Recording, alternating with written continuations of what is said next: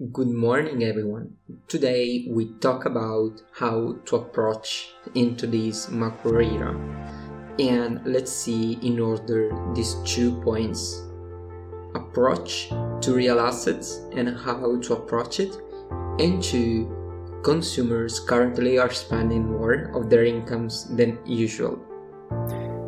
Hi, everyone, and welcome back to the Macro and Business Insights, the weekly podcast where you can find an update with my closing remarks about the most important topics of macroeconomy and business.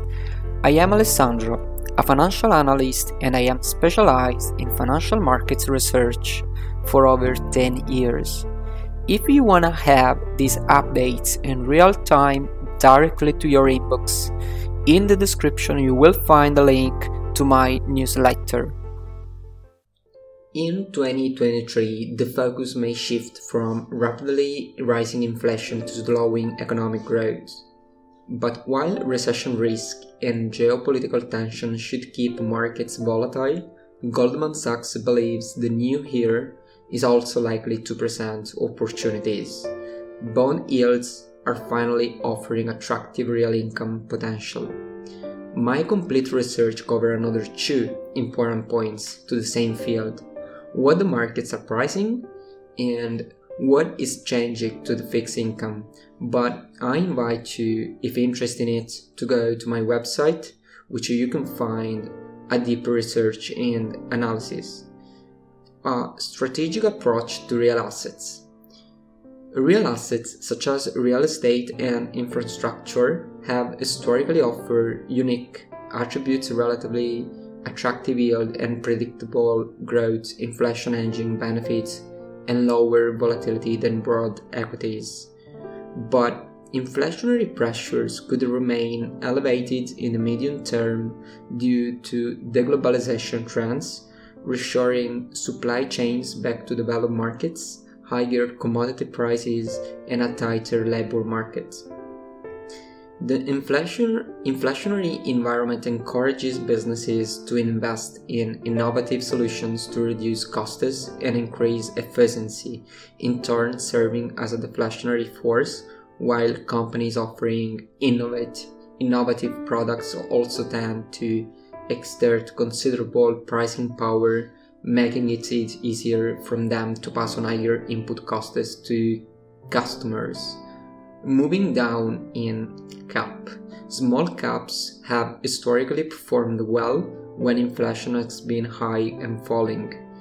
There have been 20 years since 1950 when starting inflation began above 3% and ended the year lower. The median small cap return in these years was 21%. Relative to large cap stocks, the median return was 5%.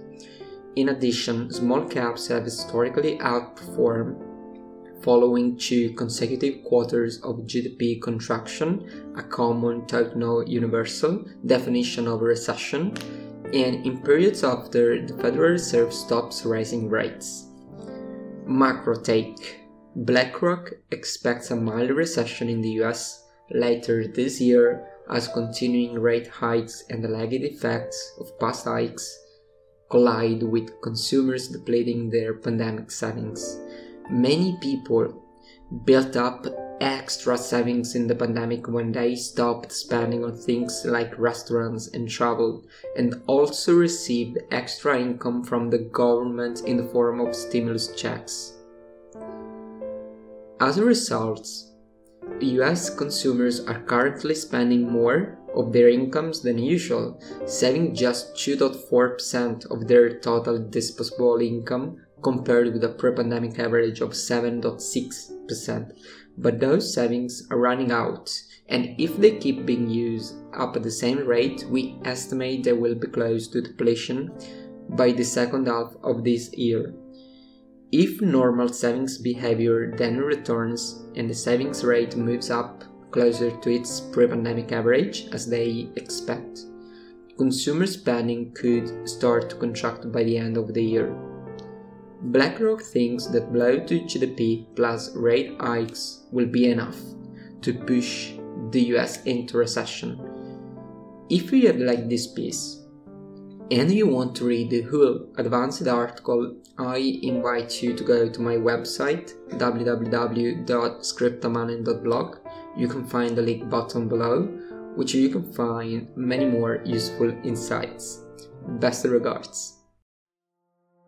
If you like my work, one simple thing that would make me very happy is if you would bring only 2 friends, colleagues within our community. They might appreciate it, and after all, remember that it's totally free. I wish you a wonderful day and stay tuned for the next update of Macro and Business Insights.